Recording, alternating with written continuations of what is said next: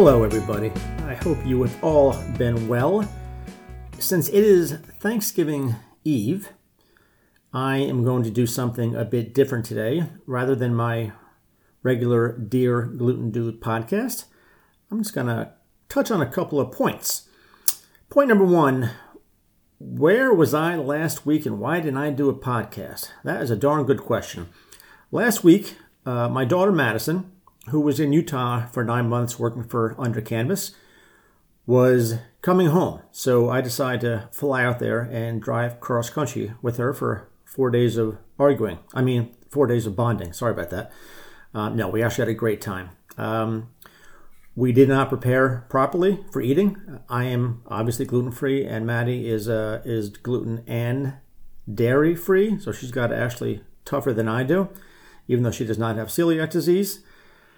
So the smart people would have planned ahead and food shopped and packed a cooler and had food for 4 days on the road.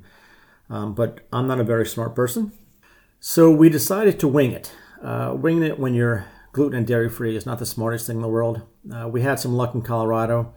We had pretty much no luck in Nebraska. And I mean 6 hours in Nebraska and not one place to eat. So by the time we pulled into Cleveland, I believe that was our second stop. Our first stop was Colorado. Our second stop was Cleveland. We were, what are the kids called? They call it hangry. We were beyond hangry. And I was sort of pissed at myself, too, for not planning better. So we found a cool place on the Gluten Dude app called Dirt Burger that was about to close in a half an hour. So we got there just in time, and we ate in silence because we were so friggin' hungry and cranky. But I had a great meal, got lucky. So the next morning, we woke up and did some food shopping. I'm just kidding. We didn't do that the next morning either, because I'm a bonehead. So the next day's destination was supposed to be Pittsburgh. But the weather was pretty rough. It was actually snowing part of the time. So we made it as far as Cleveland. I think we were able to stop in one place for lunch. And if we were desperate, we stopped in one of the many come and go quickie marts in the Midwest. Don't get me started on that name. And just got some junk to tide us over if we had to.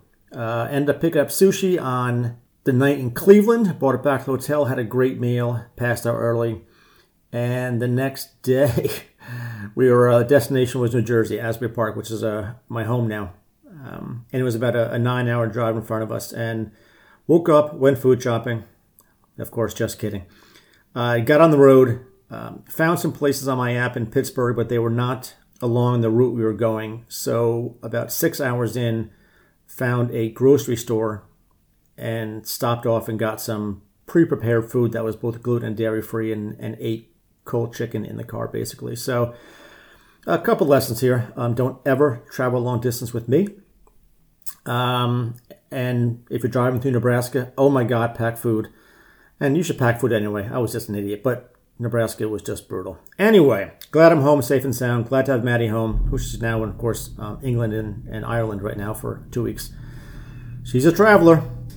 And secondly, I would like to just say thanks for a couple of people out there. And yes, I know this is beyond corny. It's Thanksgiving. I'm giving thanks, blah, blah, blah, blah, blah, blah.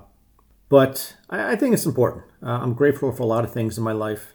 And I think it's important that the people know that we're grateful for them. Not just in Thanksgiving, but ideally 365 days out of the year. But we all know that doesn't happen. So on this Thanksgiving, I'd like to give a shout out first to my amazing wife, Deborah. You may know her as Mrs. Dude. She has been my rock, my friend, my support system, my better half for over, how many years is it now? Met in 92. A lot of years. Got married in 93. When I was diagnosed with celiac disease in 2007, I had never heard the word celiac before. I have never heard the word gluten before. Neither had she. So if I was by myself or with a lesser person, I'm not sure what my reaction would have been. And I'm being honest here. Would I have gone 100% gluten-free right away? Because I can be a stubborn guy. I mean, it took me a year to go to the doctor after I was pretty sick for a while. So she took control. She cleaned the house head to toe. We got rid of all the potware, the utensils that could have been contaminated. Made my own counter. Got a space in the pantry just for me. A shelf in the fridge. Without her, this journey would have been so much more difficult. And I wake up every day, I look at her next to me in the bed, and I think two things. Number one, why the hell did you marry me? Because you are so far above and beyond what I deserve. And I'm not saying that self-deprecating. She's just the best human being in the world, and I'm just blessed to have her. And number two, how did I get so lucky? It was just a fluke that we met in 1992. And I always wonder if we didn't meet that night, not only what my life would be like, but what my life with celiac disease would be like. Because we all know the journey can be just brutal. But Debbie, you have made my journey with celiac disease more than bearable. And you've made my journey through life more than complete, and I love you more than words can say. Next, on to my lovely daughters, Courtney and Madison. You may know them as the Dudettes. As a father, you do your best raising your kids. Lord knows I made some mistakes along the way. But one of my favorite quotes is, kids don't do what parents say, kids do what parents do. So for the most part, I always try to lead by example. I can't say I always was 100% successful in that, but I did my absolute best. Not knowing, as my kids became adults, I don't want to say how they would turn out, but what their journey would be, and what their adult personalities would be, and how they would function in life. And both of my kids have had some serious health issues. I will not go into them. But they both healed themselves through food. One of my daughters was on medication for years and years and years and years and years. And her doctor finally said, we're going to give you a dose that is over the legal limit, but it's okay, and we think you need it. And that day, my daughter said, no, we're not going to do this anymore. And that's the day she changed her life. She completely overhauled her diet. She started exercising daily. She meditated.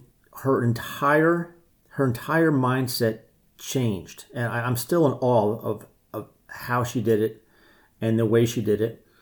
And then she moved to Tampa.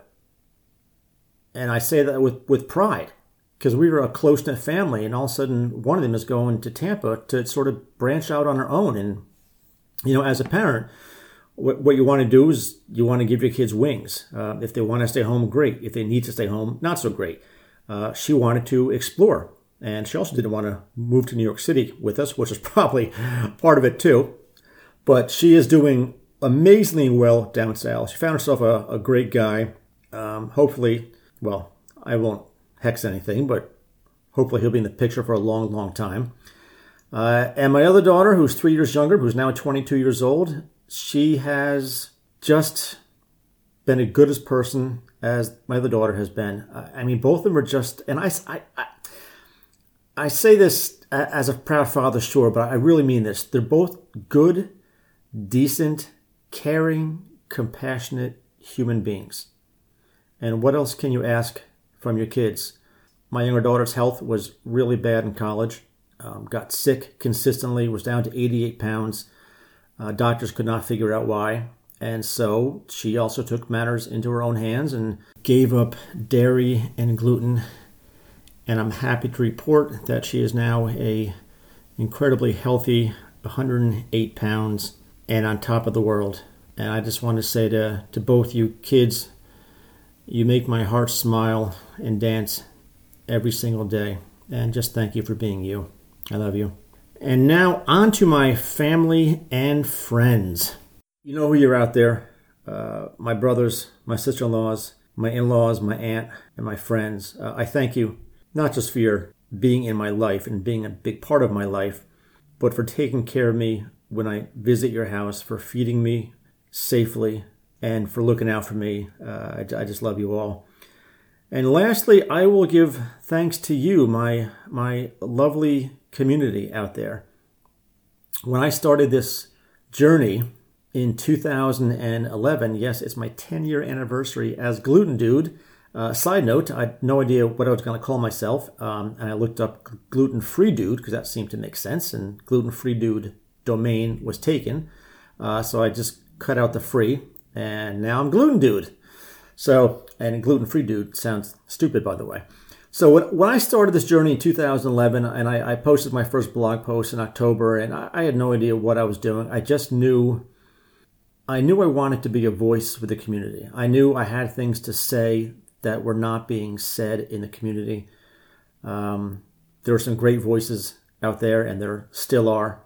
You know who you are, and I appreciate all you do. But I felt that the community was missing a male voice, and B, a voice to really call out the bullshit out there that the media and the late night comics and the brilliant marketing companies spew on the gluten-free community. So, I did my best calling out the Kardashians and Miley Cyrus and Channing Tatum and the late night comics like Jimmy Kimmel and Jimmy Fallon and all those other idiots who are very funny, but just treated gluten-free like a punch joke for way too many years. And to me, if you treat gluten-free like a punch joke, you are treating celiac disease like a punch joke. And we all know that our disease is anything but a joke.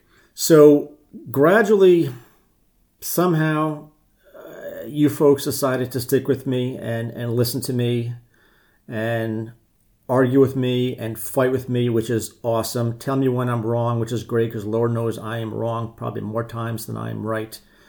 But you have made my journey. I always said when I was a kid, I was extremely shy. But I had so much to say. And everyone would always ask my brothers, why is Scott so quiet? Why is Scott so quiet?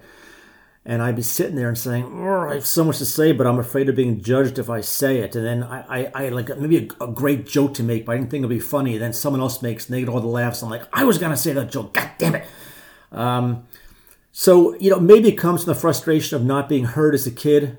I don't know, but I found a voice here, and I'm happy I found a voice here. I will keep being a voice here, and I sincerely hope you'll keep coming along for the ride and staying with me on my journey and sharing your journeys with me. So on this Thanksgiving Eve 2021, God bless you all. I'm grateful to you all, and let's make 2022 a kick-ass year.